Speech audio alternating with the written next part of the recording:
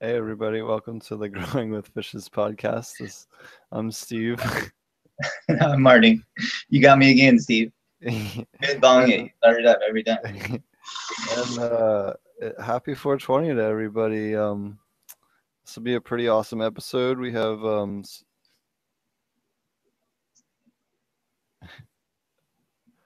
oh shoot, we're looping here. Okay, now we're all fixed. Last audio issue.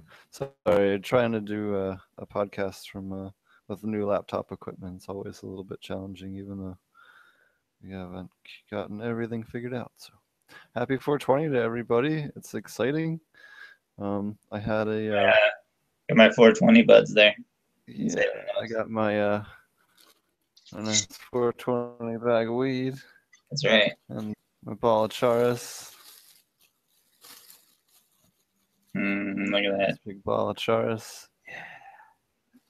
Sorry. You gotta talk here. You weren't in focus. Oh yeah, I forget. It switches back and forth. There you go. Little platinum delight. Nice. It won't focus. Oh well. Let's try this. That looks pretty purple. How cold were you getting that at night?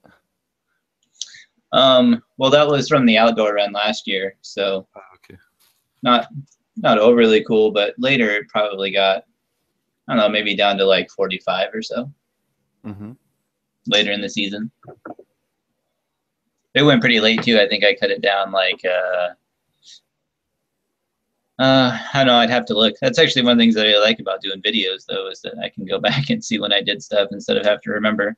But if I remember right, it was right towards the end of October, so it went pretty late. Very cool. So what do you got going on? I saw you were doing some new building. But yeah, I set up my front porch system again. I take it down in the wintertime because the sun goes on the other side of the house, so there's not really much light out there, and it's not covered. So actually, I used to have a hot tub that would sit there, and we kind of quit using it. Weren't really doing anything with it, so moved it out of the way and set up a system there last year. It's kind of nice just to have a system on the front porch, and I just grow fruits and vegetables in it. We had strawberries and blueberries and raspberries and all kinds of different stuff. There's video of it on my YouTube from last year. And then this year, instead of doing the 2 half barrels, I redid it with a full bed across there. And I like it a lot. I had a little workbench in between, which was kind of nice before, in between the 2 barrels. But I do especially like the look of it. It's a nice clean look. In the what is it, the Ultra Skim, I think FGC, is that what it's called? Something like that. Whatever that liner is called, I forget. Ultra Scrim. Yeah. It's got some other, I think it's FGC after it too. Ultra Skim FGC. I don't know. They have like a new one now. It's supposed to be thinner, I think, right? Is that what it is? Yeah. It is pretty thin, and it's still really durable. I didn't have any issues with, like, I even dropped a 2x4 on it once, and didn't really make a difference at all. Doesn't really seem stretchy. It's still pretty pliable, but it can be a little bit difficult to fold the corners in just to get them in the right spot. It's not like your just rubber liner that you would buy at Lowe's or something like that. That's that's just going to form fit to whatever. So getting the corners folded over is really about the only thing that can be kind of a pain about it. But other than that, it worked really well. So I'm pretty excited for that. Put the raspberry back in it. I just, for the wintertime, I just pull those out and put them in pots after they go into hibernation. Whatever you call it, I'm sure it's something else in the plant world. But once it goes dormant for the winter, I just set them in pots until they start getting little sprouts, and then I throw them back in the system somewhere. So I don't even keep them in there throughout the wintertime. Very cool.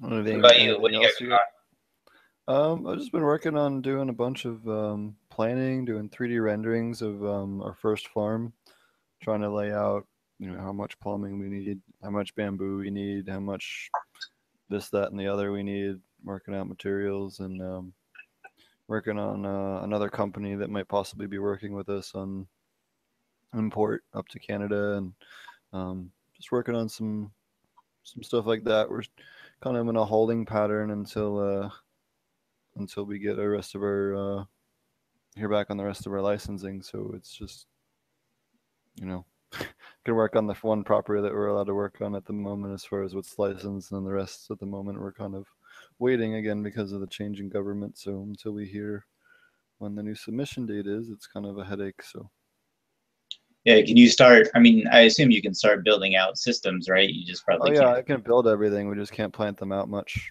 We can Right. plan we can plan a little bit. Like we have some others going right now and stuff that are just started. Um, and we've been trying to, acquire certain genetics. It's half the reason why I've been running around like a maniac on this whole island. Um, and setting up a little mother system, which is within the Jamaican legal plant count here, which memory serves me right, it's like 6 or 8. I don't know. We have it written down somewhere. Whatever. We do treat it the same as Colorado. We just make a copy of whatever the rules are. We post them in a little folded envelope in each room so that if there's any ever question with anybody, the rules right there, exactly what the law is. If you have a legal grow in the U.S., that's really good to do is keep a copy of the law in there, and then keep a copy of your licensing. And then if anyone ever wants to question you, both of them are right there. There's no challenge. There's no anything. If for some reason there's an issue, you got both copies. You got everything you need there.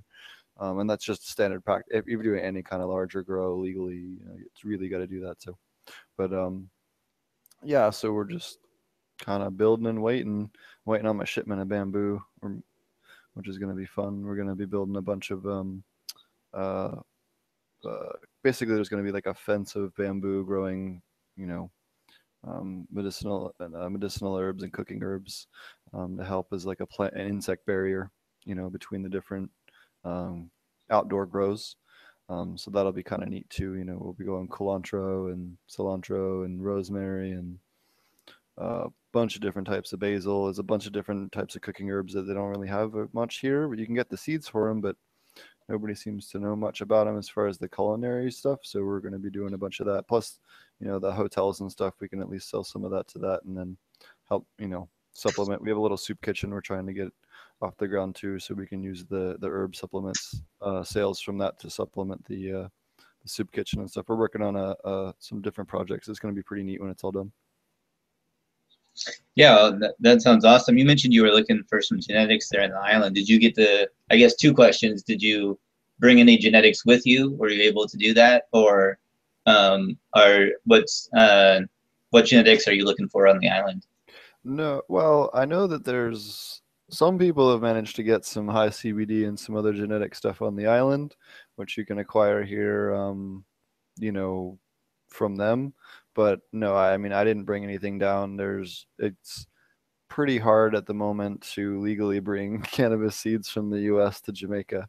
So I don't even know if it's even legally possible at the moment, to be honest with you. So I figured it wasn't, but I thought maybe. But there's a couple different places you can go on the island. Like we went up to Orange Hill, which is not the safest place on the island, and managed to go talk to some real, hang out with some real growers and go to the market up there and get a hold of some harder to find genetics on the island and see some plants that they came from. You know what I mean? At the same time, so I know they weren't BSing us and all that. So that was pretty neat.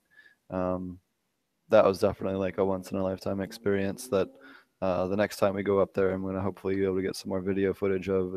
I was told explicitly the first time not to bring a camera because of where we were going. So, but yeah, it'll be pretty dope.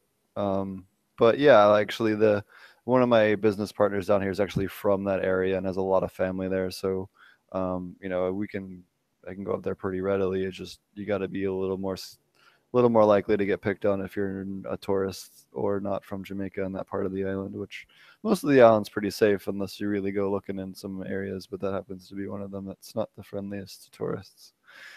Yeah, that was one of the places they talked about a lot in that Strain Hunters video too. Yeah, they never mention that part though. That it's not really. They don't mention the sketchy neighborhood or any of that, but they talk about Orange Hill a lot in that. I haven't watched it in a while, but I remember them talking about it as being like, the primary place to go for the good stuff. Yeah, it tends to be where well, originally it was where you could get the good landrace Jamaican, the like nice pink stuff. Hmm. Now it's just that's where all the real good growers are on that part of the island. Pretty much is where the best growers are for them. Not, there's some other great growers on the island, but if you're looking for the best genetics and stuff, that's where you're going to go to meet, Right. the guys that are bringing them in from Europe or wherever. Now, Once if I they're remember here, right, in that video, they were doing a lot of their crosses were just basically plants that they put outdoor, right? I mean, that's not really yeah. So it's really breeding crazy. facility type stuff. Yeah, I mean they'll have like 1,500 phenomes in a field. Yeah. There's no consistency as far as individual plant structure, which is a little bit of a shame. But at the same time, there's all the different every plant you look at is completely different, which is really cool. But Yeah. that's if you're trying to get to a commercial crop, you're gonna have to set aside a small area for your mothers that you can lock up, keep it in a little locked up greenhouse with your grow lights and stuff, and then have your outdoor crop, outside of that. And then this way, if you have a hurricane or something, you can throw boards up around your mothers and everything, and at least save your genetics. You know what I mean? So that's part of what we're building right now is a bunch of little solar setups to keep the mothers going. Because the shortest the days ever get is about 10 and a half, 11 hours a day. So we don't really need a beefy system to keep some mothers alive, or even clones going. We only need to keep it on an extra 6 hours. I don't need a system that's totally ridiculous to do a 6 hour light cycle. You know what I mean? And the wind here we have, especially at our location here in on close to Montego Bay, is really good. I mean, we'd have constant 5 to 10 mile an hour winds pretty much always. So wind generators are going to be a large part of this particular farm. We have another one that's a little less wind, but a really good sun exposure. So we're going to be doing more solar there. But yeah, I mean, we have another farm we picked up too. So if we get all of our licensing, we're now up to about 1,800 acres. Yeah. What's your projected time to get, like, I know you got to wait for your licensing, but let's say that you had your licensing, tomorrow. How long do you think it's going to take you guys to build out 1,800 acres? I mean, to build out the whole thing, we're probably looking at least 2 or 3 years. It's just that'd be a huge project. But we'd have two huge farms online by the end of the year. We kind of prioritized which farms are more feasible, and then right now, basically, what I'm building right now is a training facility for everyone I need to work on the bigger farms. That's why we're setting it up as like as a B&B here. But in the beginning, it's just going to be basically my like managers and my workers that are going to come stay up here where it's a little bit nicer, have a nice time, learn the ins and outs of aquaponic growing on a smaller scale, on a where they can where it's not as cumbersome to move around and all that.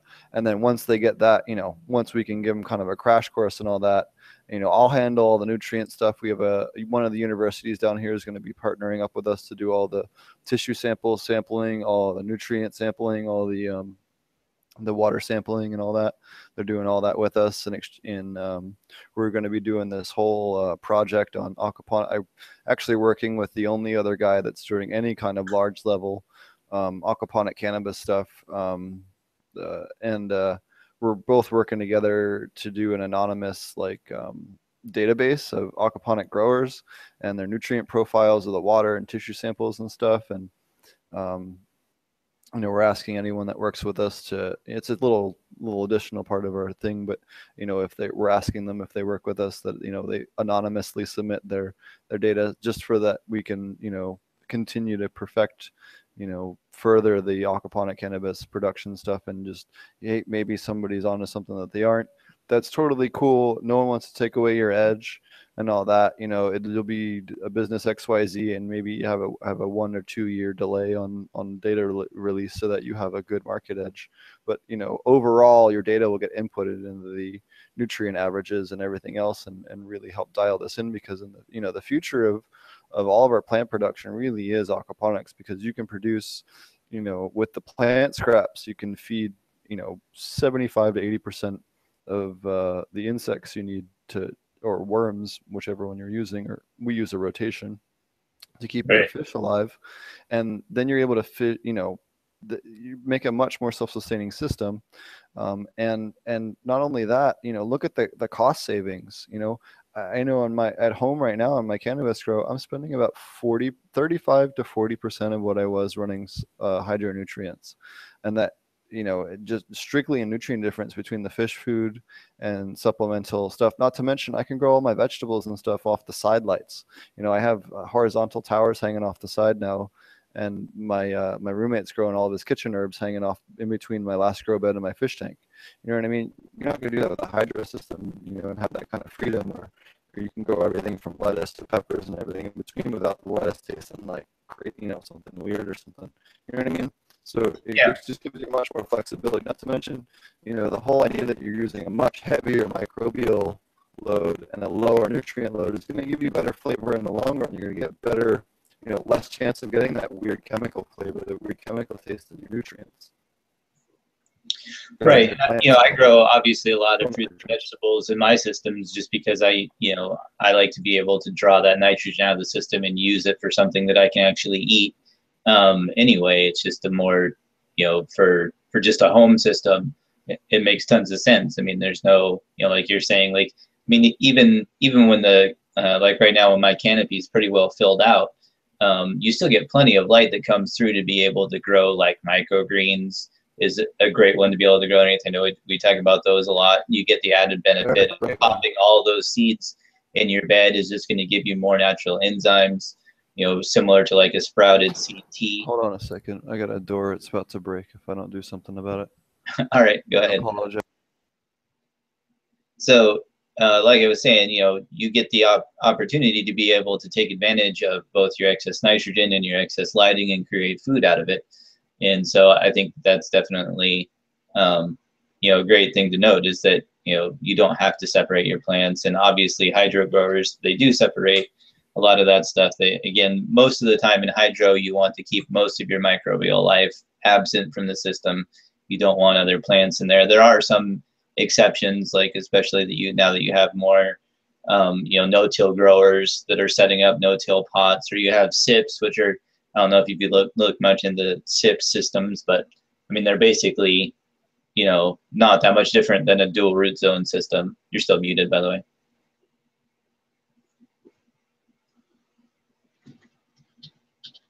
Still muted. It's like a bottom feeding system, right? Yeah, basically there's a water reservoir that sits at the bottom that simulates a water table, and then there's soil up above it, and the soil doesn't go all the way down to the water, just like in a dual root zone system. So it's really not that much different, other than they just have a little breather tube that goes up the side that you pour more water and nutrients in. But it does focus on most of the time on microbial life also. So most of the time you're just feeding raw nutrients and then top feeding every once in a while. You should check them out. It's the PFA group is doing a big thing on them right now. There's lots of information out. Is that something like the Octopod or something? You're breaking up. I couldn't hear you. Is that something like the Octopod? I haven't seen that. I don't know. Okay. What is it? So the Octopod is kind of like a fabric or smart pot that's on top of a little reservoir that has a little float, and you can top it off. It's just it's kind of like a dual root, similar to a dual root zone. Yeah. Very, very similar, only they're running it with hydro nutrients. So yeah, I think that's the same principle. They call it, they talk about what's that term they use all the time? I can't remember now. I can't remember it now, but basically it's imitating the natural life cycle. So that basically the idea is that you have that layer of soil and you have the water table that would be underneath the layer of soil that the plants can reach down and get water from there anytime they want to be able to, but still have their root system up above get exposed to oxygen. And you can obviously still, water nutrients into the top, and I'm sure they recommend you do that. I don't know a ton about it, but I do know that it's pretty much, to me, seems like dual root zone setup with hydro nutrients. So it sounds like it's the same thing as what you're describing. Yeah, so actually, let's see if I can pull up the picture that I used. I have a really awesome picture that I got shared. There's 3 different types of root structures, and there's a particular type of root that goes down deep. and wants to be more into water, and then your shallower roots are much hairier and fuzzier and will do a much better job of picking up nutrients, especially micros and macros. Your deeper roots pick up iron, particularly in water. They do pick up some other things, but that's kind of their primary purpose. Yeah, so you have your tap roots, which are your kind of your main bigger root. Then you have your fibrous roots, and then you have your adventitious roots, which are can form another any other part of the plant. So if you have like spider plants that have the roots that are coming off, that are just off in the air, those are adventitious. You have your fibrous roots, which are the real hairy ones that you see shallower in your root zone, which is like in a dual root zone. That's where you're predominantly where your soil layer is, all your fibrous roots. And then your tap roots are the ones that go down into the water and then spread out there. And the ends of them are fibrous roots. But again, they're primarily your tap roots that are water and iron seeking. And potassium is another one that they like to pick up in the deeper part. Yeah, that sounds cool. You should look up the SIPs when you have some time just to check it out. And yeah, I think it's like I said, it's pretty much the same thing, except for you. In this case, you don't have a or I guess dual root zone in aquaponics is basically the same thing, except for you have a water exchange that happens as opposed to just topping the water off from time to time. Yeah, and the biggest thing you'll see with the dual root zone aquaponic systems, especially when it comes to cannabis, is, you know, with a dual root zone, you can actually run a fully continuously recirculating system with, you know, every other method, hydro, or even some aquaponic people do the decoupled. That's not a fully recirculating system. They're using it as a base for the nutrient solution, but it's, you know, that's basically just using it as a base for a hydroponic solution as far as I'm concerned, because they're dumping and replacing it semi-regularly and restarting over, you know. And that's one of the biggest things that you have to remember when you're dosing, especially for aquaponics, is that, you know, you only ever want to dose for about 25% of what your target nutrient level is, because even 30%, you know, you don't want to dose, like typically for hydro, you know, most of your dosage recommendations are to go from 0 to 50% of your nutrient recommendation. And they'll say, well, you can go up to double the dosage or whatever. Well, yeah, double the dosage is actually 9 times out of 10 what they, in an ideal world, think a perfect plant would uptake. But you have to vary from strain and everything else. And that's something that you really want to consider, you know. That's why you'll see a lot of them will say to start off with a half dose, but you can double dose or whatever. That's a really common method with hydroponic dosing. Whereas with a lot of your aquaponic nutrients, you know, you do need to be careful, because if you're using a hydroponic, and we touch on this when we get to the is it safe for aquaponics section, you know, be careful. Don't follow the directions, the dosing directions for a hydroponic system. If you're using it, that's great. If you find a product that's aquaponic safe, that's great. But you need to be adjusting your dosages to maybe using about a quarter of what they're telling you to for an aquaponic system, is basically what I'm trying to get at, in order to be on the safe side. So say, for example, a CalMag product is, well, CalMag's a bad one. Let's not go CalMag. Yeah. Never go full CalMag. Yeah. But Epsom salt, that's a good one. Right. Epsom salt.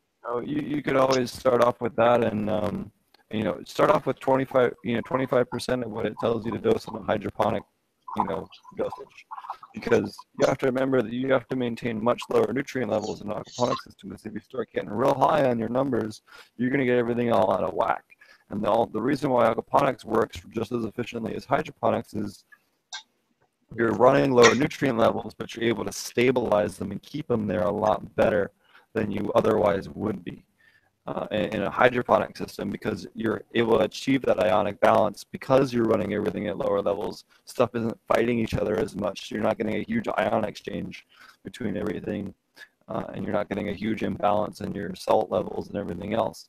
So you don't get all these, you know, huge imbalances. The one benefit to running aquaponics is that you're basically running everything in like a low dose worm tea. You know, it's basically what the fish are making is a fish tea.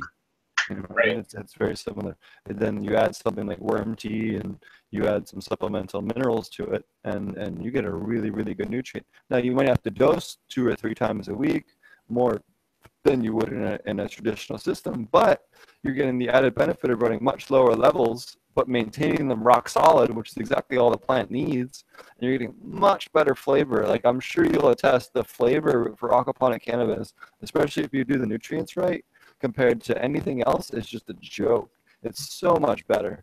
It's so much better. It only compares to some of the best soil grown that I've ever had, maybe, you know, in terms Yeah, of flavor and richness and earthiness and everything else. the same stuff that I showed you earlier from the outdoor last year is definitely by far the best tasting weed that I've ever smoked, and smoking it right now.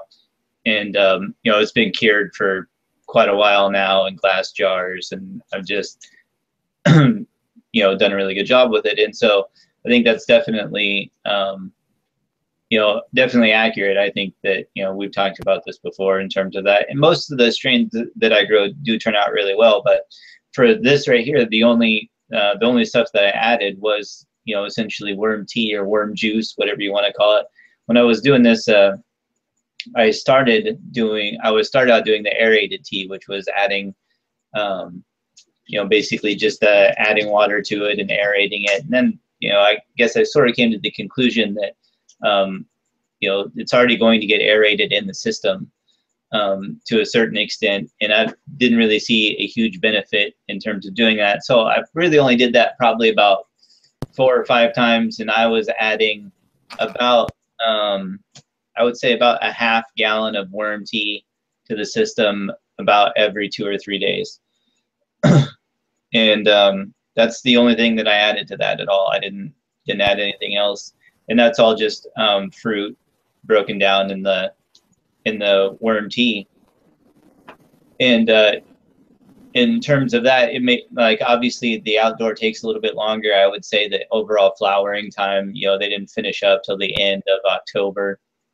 But one of the things that you mentioned was how little it cost. I think essentially all you're looking at for the cost there for nutrient wise is, you know, obviously my fruit scraps don't cost me anything.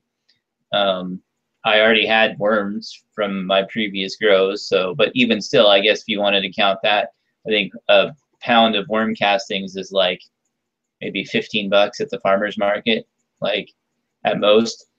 And then the power to run the pump, which is maybe like $4 or $5. And then I grew, you know, like 2 pounds of this. So in terms of like quality versus cost or efficiency, however you want to measure efficiency, whether it's power efficiency, whether it's nutrient efficiency, or any of those, I think that it's clearly more sustainable than I guess other growing solutions that I've ran into. And I think it's considerably less work, like, than doing hydro or anything else. Like, once everything is set up and maintained, you know, feeding the fish and dropping in some worm tea, you know, really doesn't take up that much time. Oh yeah, your like labor per day, you know, is definitely lower than a lot of other methods for sure. You know, I spend a little bit of time in my grow every day, but you know, it's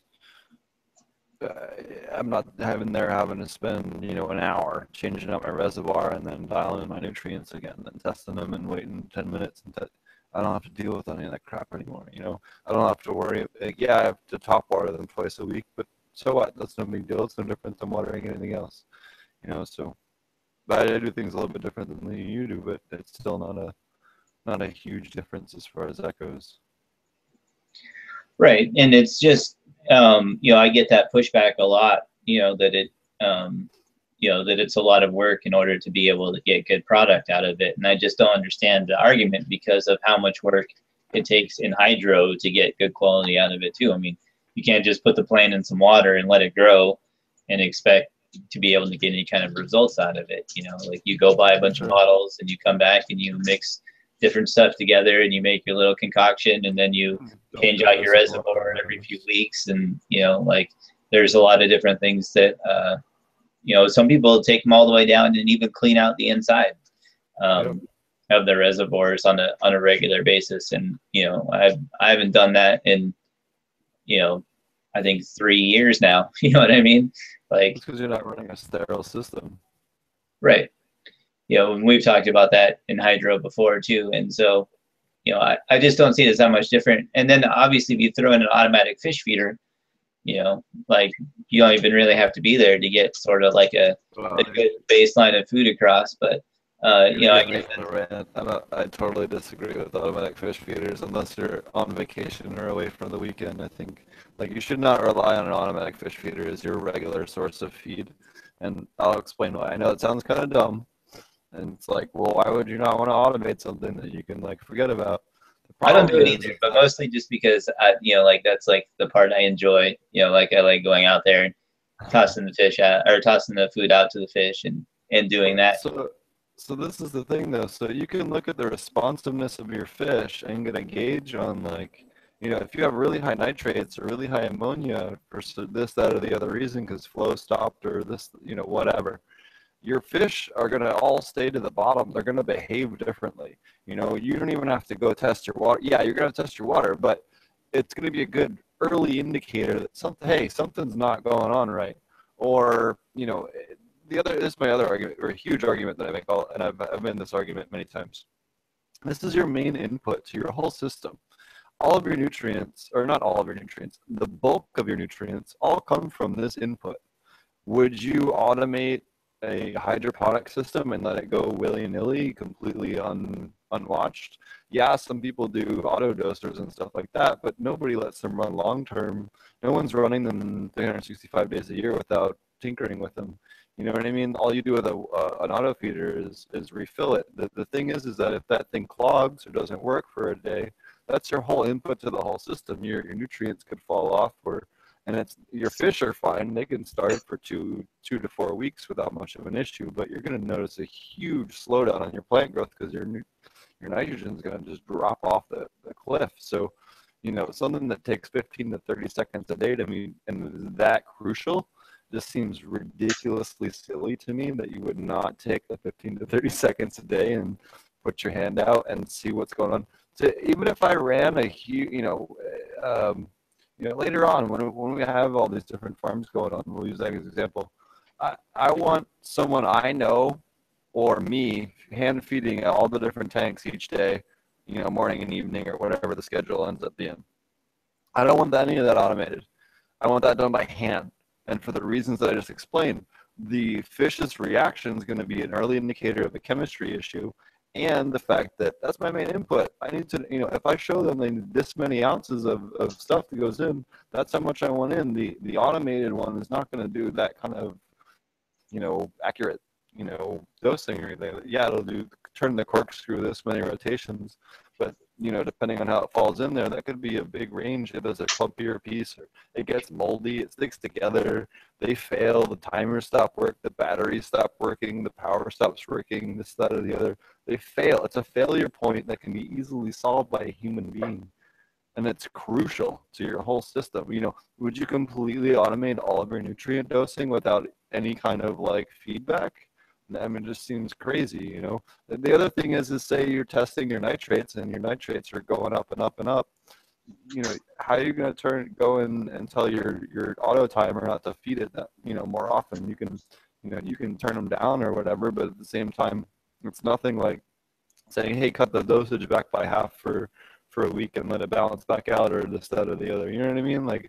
It's just so much better to have that kind of, it's one of the few components I feel like is important enough to not leave automated.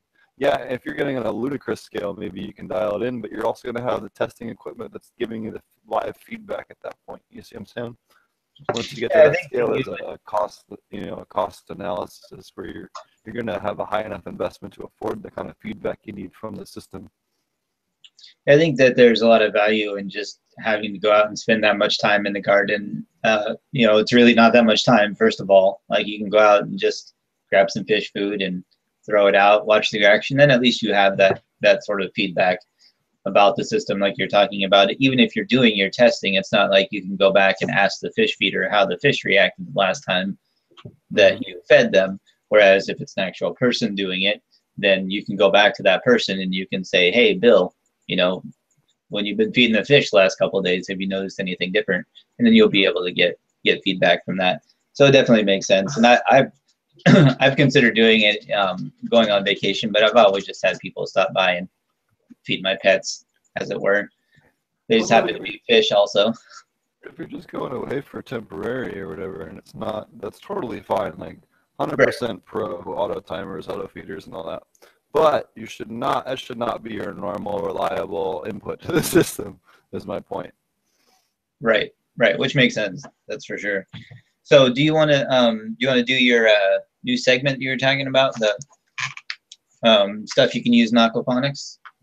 Oh yeah. You had some stuff you picked up at the store, and we Yeah, have a new segment called, can I use this in aquaponics? If you guys have any questions, I know we'll do the two that you did, and then we have some questions that people wrote in. So I just went to my local grow shop here in town.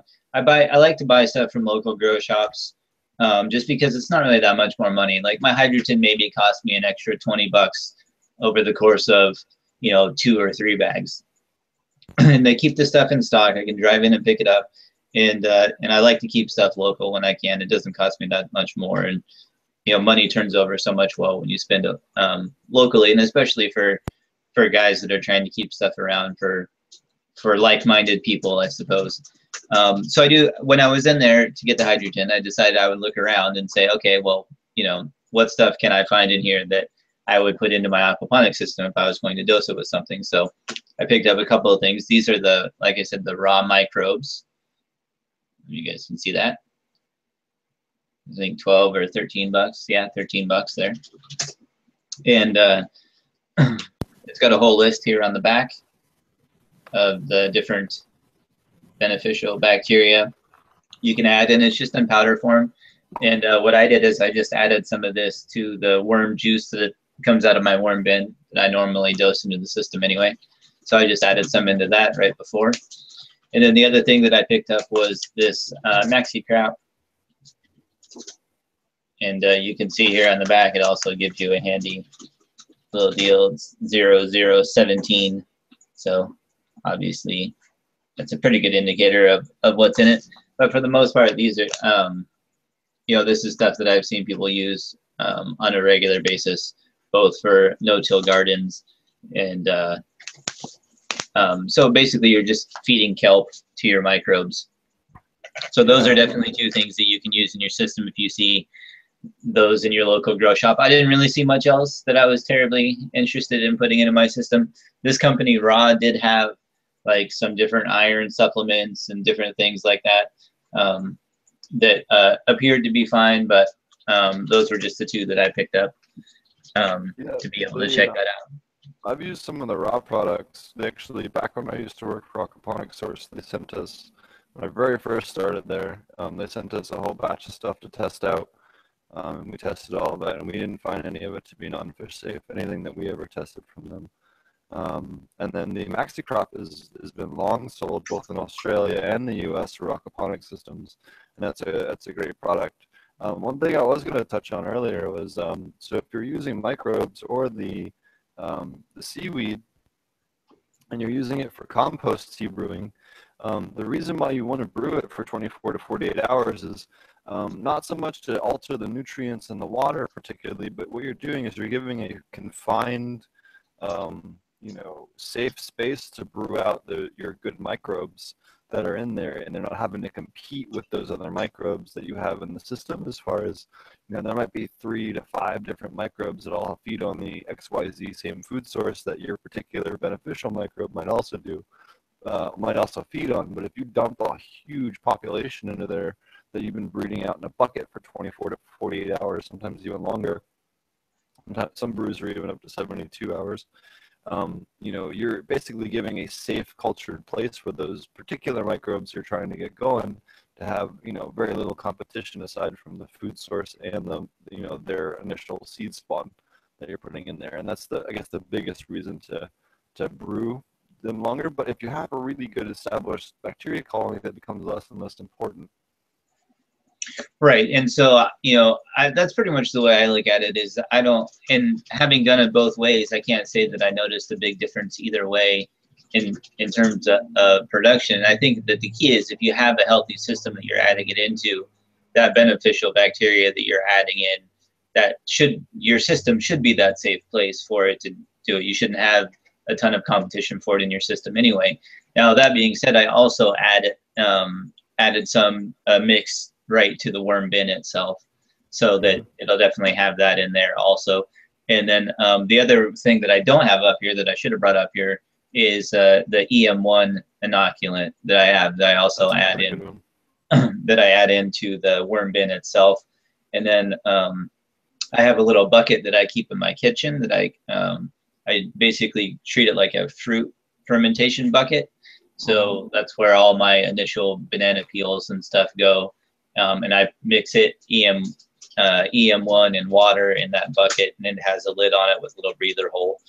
And then when it fills up, that's when I take it out to the worm bin outside. So that can be a nice way to sort of do like a pre-breakdown of your fruit before you put it into the compost. And it also gives you a place to be able to easily just put that stuff in the kitchen so that you're not tempted to just throw it away. Yeah. So that's basically the process that I have. Like anytime we have like bananas that go bad before they get eaten, which doesn't happen very often because we usually eat them up pretty quick, but any banana peels, basically any fruit scraps at all go into that bucket with the EM1 and water, and then a little bit of labs too. It's also great to add in there. When I had a batch still mixed up, I would put a little bit into there also to start out. So yeah, so from there it goes into the worm bin. Then just when you water the worms, you get the water that leaches out the bottom, and that's what I use. I just add it right back into the system, and yeah, works great for me. That sounds great. Pretty low maintenance. I like low maintenance. Yeah, low maintenance always is great. So we had, I think we had some other questions too. Let me pull them up here. We had some questions from a guy named Kurt. I won't tell you his last name. He says, what are your thoughts on no-till dual root zone? I guess that would be more your section than maybe we'd both have to answer that one together. And then he also had another question is, do you supplement any nitrogen in your soil layer?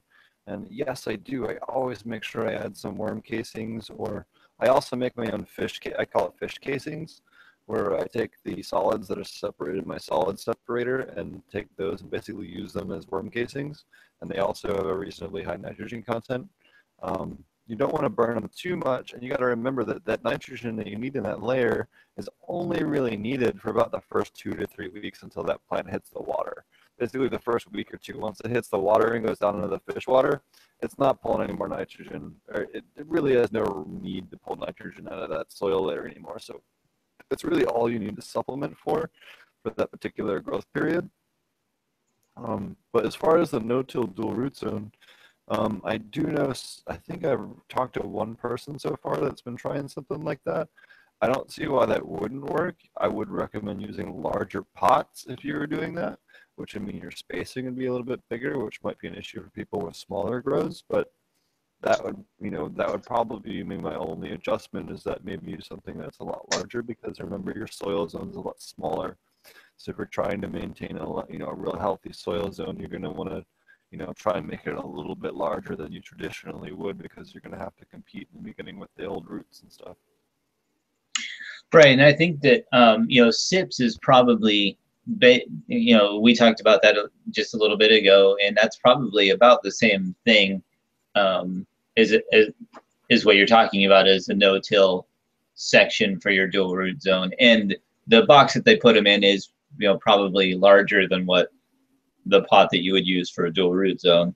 So I don't think it's really that much different than your concept of dual root zone, because the idea of no-till is keeping the soil alive and full of microbes as opposed to just being an inert media that you can grow stuff in with a hydroponic solution. Basically, a lot of indoor growers that use soil, they essentially just use it as a dead medium as opposed to a living one. So, Steve, are you still there? I think we lost Steve.